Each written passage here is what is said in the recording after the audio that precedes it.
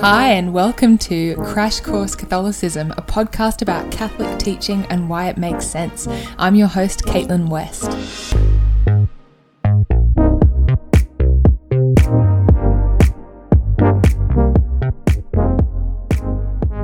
Hello and welcome to episode 55 on Catholicism and Feminism. So what we're going to do in today's episode, we're going to kind of briefly look over the history of feminism over the last century or so. And then we're going to look at what the church teaches about women and the role of women in society. And then finally, we're going to consider how those two things sit side by side, feminism and Catholicism. Can a Catholic call themselves a feminist? Is feminism compatible with Catholicism? So let's begin with the question, what actually is feminism? Because we need to define our terms before we start using them. And one thing that will become clear as we go over the history of feminism is that this term has covered an incredibly and increasingly broad range of ideologies and social and political movements. But if we strip all of that away, is there a kind of fundamental definition of what feminism actually is? Well, if you go to like a dictionary and find a dictionary definition, pretty much anywhere you look, it will say roughly the same thing. So this is the definition taken from the Oxford English Dictionary. It says, feminism is the advocacy of equality of the sexes and the establishment of the political, social, and economic rights of the female sex. So at its heart, that is what feminism is, equality of the sexes and the rights of the female sex. So with that in mind, let's go through the last 100 years or so of feminism and have a look at how that term has been used over time. So feminism is usually divided into 4 different waves, and each of those waves become kind of broader and more difficult to define as we go along. So it might be a bit tricky, but I'm going to try to just briefly summarize what each of those waves of feminism were about because each of them was slightly different. So the first wave of feminism started at the end of the 1800s and the early 1900s, and it mainly revolved around women's right to vote, so the suffragette movement, and also to own property. That was the first wave of feminism. And then the second wave occurred between the 1960s and the 1980s. Now, this was a much broader wave of feminism, and it essentially boiled down to an attempt to sort of dispel the idea that men are superior to women.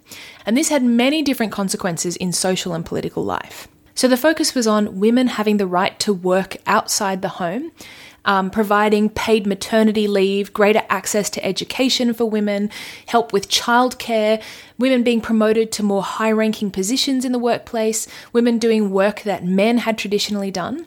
There was also a focus on issues around domestic and sexual violence and an increase in things like women's shelters or legal avenues for women who were trying to escape from situations of domestic violence. Some other things that occurred during the second wave of feminism were contraception. So the pill was introduced, also no-fault divorce. So it was no longer necessary to give evidence of abuse or infidelity for a couple to break up. You could just break up because you weren't getting along anymore. And then finally in the 1970s in the USA, we had the legalization of abortion with Roe versus Wade. So that was the second wave. The third wave occurred at the end of the 20th century, around the 90s. And this wave of feminism is very difficult to define because it was highly influenced by relativism and postmodernism. And the whole point kind of became that feminism and femininity is a very individual, diverse experience. So whatever femininity means to you, whatever feminism means to you. So there was a greater emphasis on the diverse female experience, and we start to hear the word intersectionality floating around. So intersectionality refers to the intersection of gender with sexuality, race, and class. There was also an ideological separation of sex and gender. So sex is your physical bodily characteristics, and then gender is a performed social construct, a set of behaviors that we adopt that are not actually tied to our physical sex. So queer theory becomes more popular at this time, and there is also a greater emphasis on sexual freedom, especially female sexual freedom, and we start to hear terms like sex positivity floating around. So that's the third wave. And then the fourth wave occurred just over the last sort of decade or so. And the key thing about the fourth wave of feminism that differentiates it from the others is that suddenly the internet is a thing. So because the internet is available, suddenly women are able to start talking about and sharing their experiences of objectification or abuse. And women are able to kind of band together online. There's a greater emphasis on online activism. Also, because of the increase of social media, we start to talk more publicly about idealized body types and the pressures on women to look and behave in a certain way. There also continues to be this growing emphasis on intersectionality, particularly on the experiences of women of colour, same-sex oriented women, and transgender people. So, we can see just from that very brief summary that the term feminism over time covers a more and more broad range of ideologies and social political movements. And we can also probably see, like if you've been following this podcast from the beginning, you can probably tell at a glance that there is both good and bad in there. There are things that are totally compatible with Catholicism. So things like fighting against domestic and sexual violence, or women's right to an education, or to vote and own property. All of those things are completely compatible with Catholicism, but then there are also some things that are less compatible with Catholicism, things like contraception, abortion, etc. So rather than go through and analyze each of the different elements of feminism, what we're going to do now is kind of set all of that social political stuff aside and spend some time thinking about what the church actually teaches us about women and the role of women in society. So, let's begin with point 369 of the Catechism. It says, "Man and woman have been created in perfect equality as human persons, in their respective beings as man and woman. Being man or being woman is a reality which is good and willed by God. Man and woman possess an inalienable dignity. Man and woman are both with one and the same dignity in the image of God. In their being man and being woman, they reflect the Creator's wisdom and goodness." So first and foremost, men and women are equal. They are created in perfect equality as human persons. Now, what do we mean by that? Do we mean that men and women are the same? Because that's how many secular feminists have interpreted this idea of equality as a kind of sameness. But that's not exactly the case, and we'll go on in a second to talk about how men and women are different. But the differences between men and women don't make them unequal. It's not like there's a superior and inferior sex. Men and women have a shared human dignity. So what does that mean to have human dignity? Well, the Catechism tells us that every human being is made in the image of God. To be made in the image of God means that we all have a spiritual soul, an intellect and free will. And our intellect and will is the foundation of our human dignity. This is what differentiates us from other animals. Now, human beings, we have an intellect and free will for a reason. And this is a really key point that is easy to lose sight of. God has given us an intellect and free will, not so that we can just do whatever we want and live our best lives regardless of everyone else.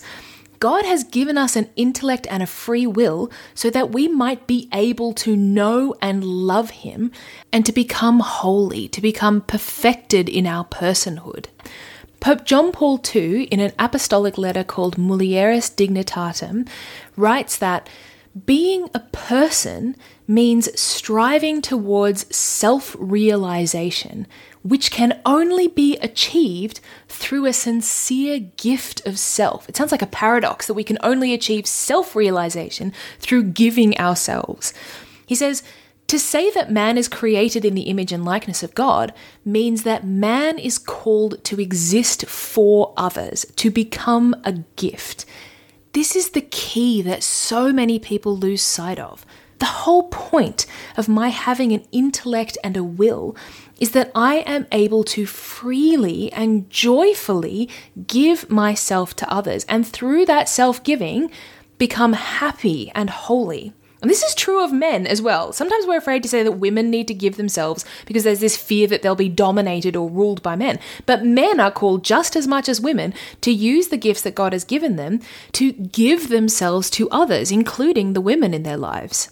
So the differences between men and women orient us towards that self-giving in particular ways. And in order to give ourselves in those ways, we all have certain fundamental rights that need to be respected. So what are those rights? Well, essentially, it boils down to the fact that men and women both have the right to freely exercise their intellect and their will, and to make use of the gifts that God has given them. So in practical terms, that might look like receiving an adequate education, being provided with opportunities to contribute meaningfully to society through dignified work, allowing each person to use their gifts and talents to serve the human community. It means having the right to exercise your free will, to not be dominated or subordinated or abused or enslaved, to make free choices about how you live in the world within the bounds of morality. So here we can see that many of the aims of feminism around addressing domestic and sexual violence, providing women with an education and the right to work if they want to, fighting the sexual objectification or enslavement of women, these are excellent things that Catholics should care about and fight for whenever necessary. So men and women, because of their shared human dignity, have equal fundamental human rights. Now here we return to the idea that men and women are not exactly the same. So the way that they use their intellect and will, the way that they exercise their gifts and talents is going to look different. There are differences in the biology, psychology, gifts and tendencies of men and women that are meaningful and that will influence the way that we live in the world. Men and women are, to use the language of John Paul II, ontologically different. So ontology refers to being itself. In our very essence, men and women are different. Okay, so what's the foundation of that difference? Well, we don't have time to go into it deeply here. I mean, this is a topic that you could talk about for 20 million years and not get to the end of. There is so much in here. So I really urge you, if you want to think about this more, to read John Paul II's writings on women and check out the work of Christopher West and the Theology of the Body Institute. I'm going to put links to all of that in the show notes. I really, really recommend going more deeply into this stuff. But here's just a quick summary. Here's how I've heard Christopher West talk about it. This is a kind of paraphrase of a few things that I've heard him say. He says, okay, what is the one thing that a woman will never be able to do? Because there's nothing intrinsic in a woman that would stop her from being an astronaut or a CEO or a doctor. But one thing that she can never do is be a father. And what is one thing that a man will never be able to do? There's nothing intrinsic in a man that would prohibit him from being a teacher or a nurse or a stay-at-home dad. I say this as someone who was raised by a stay-at-home dad who did a wonderful job. One thing, though, that my dad will never be able to do is be a mother. A man can never be a mother, a woman can never be a father. And that is not meaningless. In our contemporary society, we have kind of conflated mothers and fathers, and we talk about it like there's no difference between them. But there absolutely is. And this isn't to say that all mothers are exactly the same and all fathers are exactly the same. However, there are certain tendencies and differences in mothers and fathers that make them fundamentally different from each other. And in order to understand the difference between men and women, we have to begin with the difference between a mother and a father, because this is the one thing that is unique to each sex.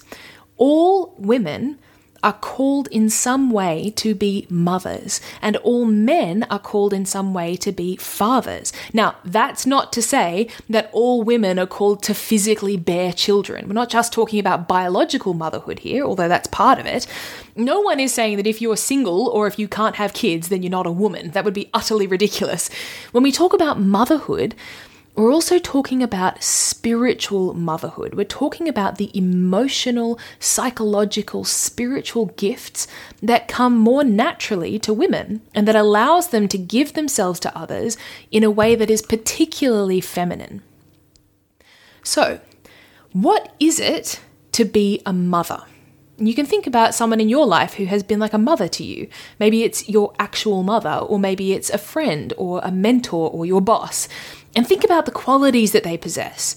Or we can think about Mary, our lady, right? She's the perfect example. How does she live her motherhood?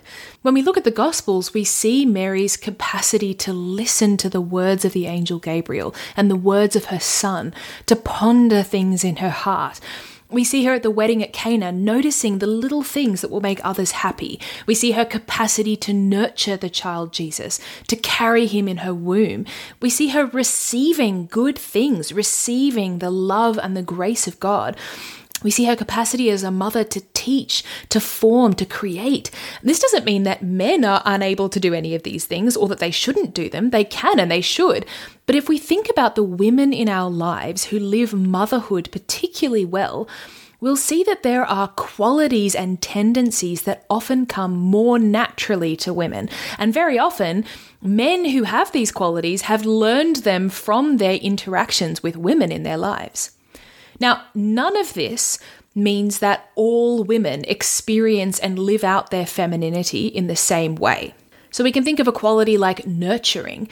You might be a mum with your kids at home, and maybe you have a capacity to listen to them talk about their day or show them affection, or maybe you're really good at noticing the little things that make them happy.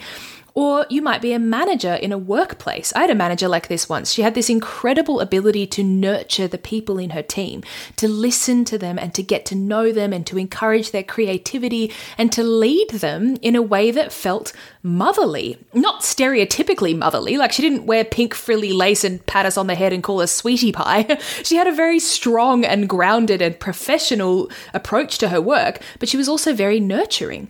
Or I think of my sister. She's a primary school teacher. And talk about pondering things in your heart. She carries every one of her students in her heart. She goes home at the end of every day and thinks about each one of them and their needs, and she understands their personalities so deeply. And what I'm trying to emphasize here is that even though there are shared tendencies among women, gifts that come more naturally to us, every woman will experience and live her femininity in her own way. So I don't want to be too prescriptive about what makes a woman motherly. And you'll notice in the writings of people like John Paul II, he avoids that prescriptiveness as well, because there is an element of mystery and individuality in the experience of women. It's also important to note that not every woman perfectly lives out her femininity. We're fallen human beings, so it's not like every single female perfectly demonstrates these qualities. However, in general, women have been given a unique capacity, and we see it manifested in our biology. We have this ability to nurture, to carry, to receive good things, to notice little things, to bring warmth and heart into the world. And if you're a woman and you want to get in touch with your own femininity, that can be a really great place to start, to think, how am I, in my own individual way, able to be that unique motherly gift to others? Now, if you're hearing all of this and you have a kind of gut reaction, like that knee-jerk response of frustration or resentment or even anger, firstly, I'm with you. Okay, I have struggled with this a lot, and I think there are a few reasons why we tend to have that negative response to some of these ideas. Firstly, many of those typically female qualities have been presented to us in a stereotypical or distorted way in the media and popular culture. So we've seen depictions of feminine women as servile or passive or kind of mindless receptors of their husband's opinions. And that is such a shame, because in reality, to nurture others, to be a mother to them, does not mean that you have to be a kind of squashed slave or that you have to switch off your brain and have no opinions. You can be a strong, thoughtful, independent, well-rounded woman and also be nurturing and warm and motherly. I think of Our Lady in the Gospels going to visit Elizabeth. This is a teenage girl who is pregnant and who takes herself off on this long journey to go and see her cousin, which she didn't have to do, and she does it all off her own bat. She's not like sitting around at home waiting for St. Joseph's permission to go and do her own thing. She's independent and strong in her femininity. Or the same with when our Lord is born and they're in this cave in the middle of nowhere and she has to figure out what to do. She shows great strength and resilience in the way that she lives out her feminine qualities as a mother.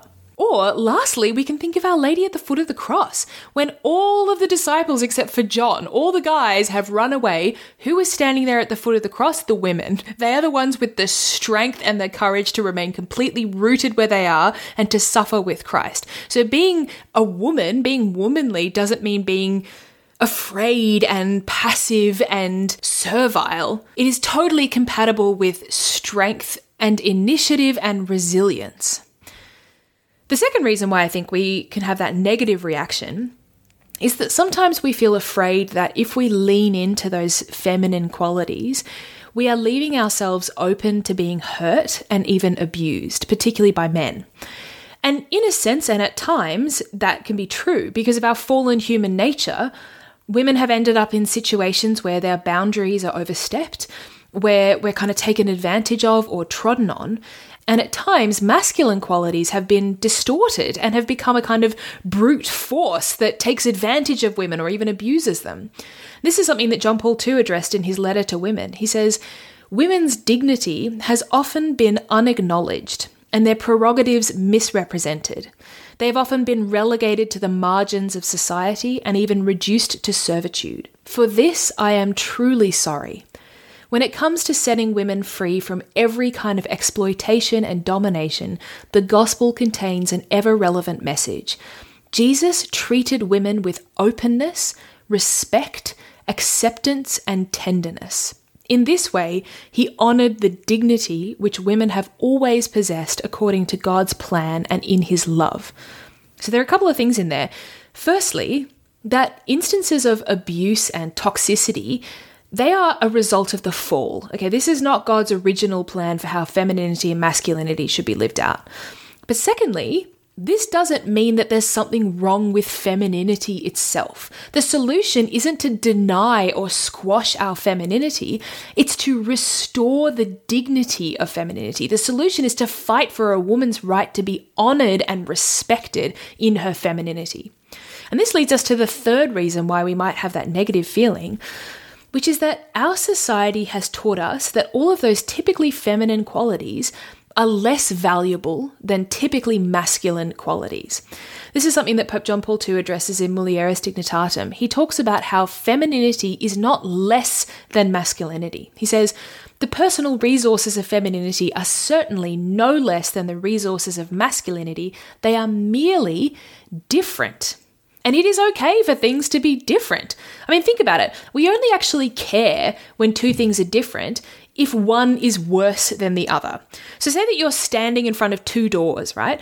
Maybe one of them is blue and the other one's green. So they're both different, but they both lead to the same place. Maybe it's like a beautiful fairy garden. Okay, you probably wouldn't particularly care which one you walked through because they're both leading to a good place.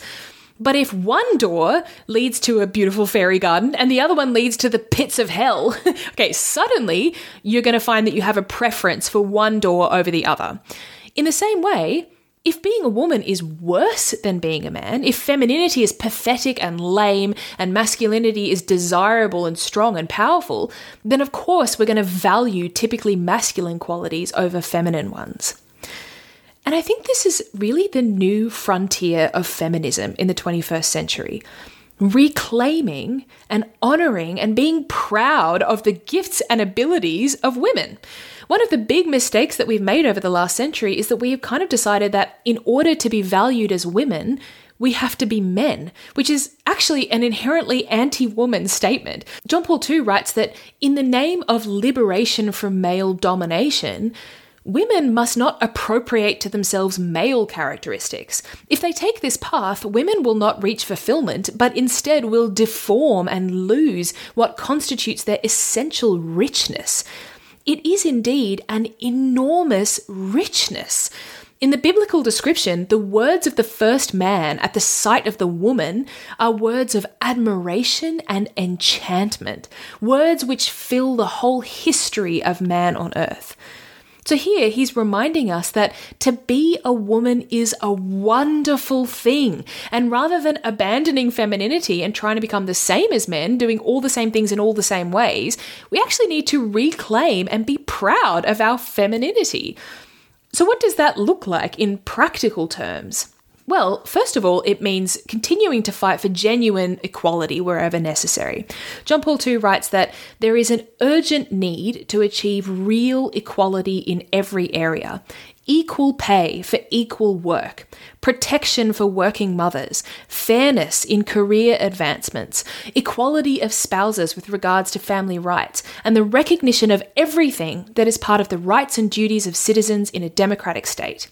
So we need to fight for the fundamental equal human rights of women. But as well as that, we also need to fight for the rights of women to be women. And that means that if you want to stay at home and raise your children, you should be allowed to do that. And not just allowed, being a mother in the home should be treated with the same respect as any other professional work. And not like, you're just whiling away the time until your children get to school age and then you can rush back into the workplace because that's where real life happens. No, being a mother in the home is legitimate professional work. Or in the workplace, say your style of leadership is more nurturing. Maybe you bring heart and warmth to your job as a manager or a doctor or a CEO. That should be seen as a good thing and not a weakness. The jobs that women have typically done, such as teaching or nursing, they should be treated with the same dignity and respect as jobs that men have typically done. And achieving that genuine equality benefits not just women, but men as well. Men should be allowed to be enriched by those feminine gifts, to learn from women how to ponder and listen and notice the small things and be receptive and nurturing. Allowing women to be women will enrich the whole of society, and this is something that we should all be fighting for. Now, when we say fighting for, there is an important qualification to make here.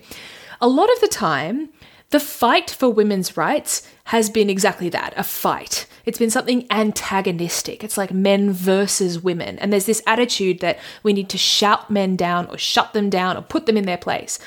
But true gender equality means that men and women should be working together with charity and in unity with one another. We're not asserting our rights of women so that we can have power over men.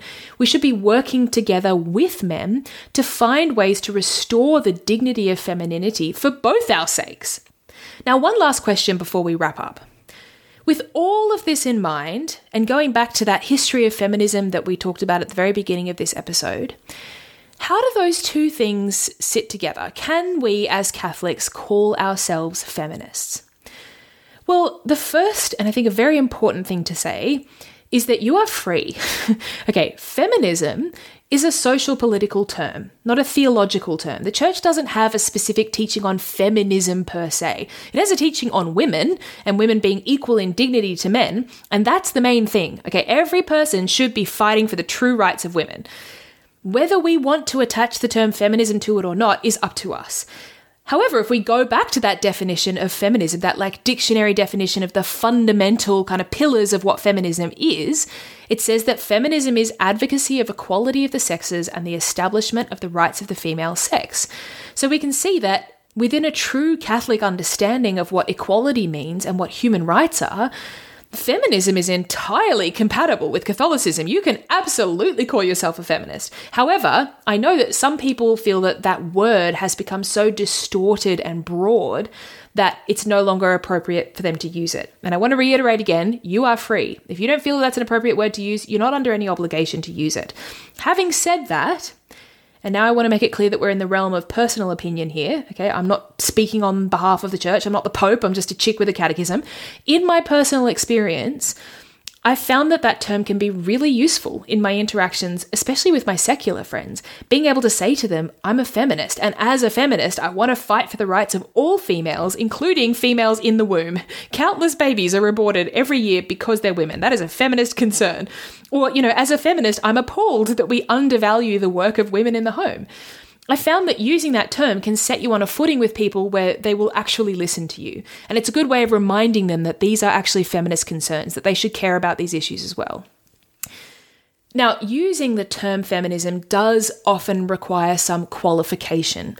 So you often need to be really clear with people about how you're using that term rather than just kind of flinging it around randomly so that they don't make assumptions about you and about what you think and believe.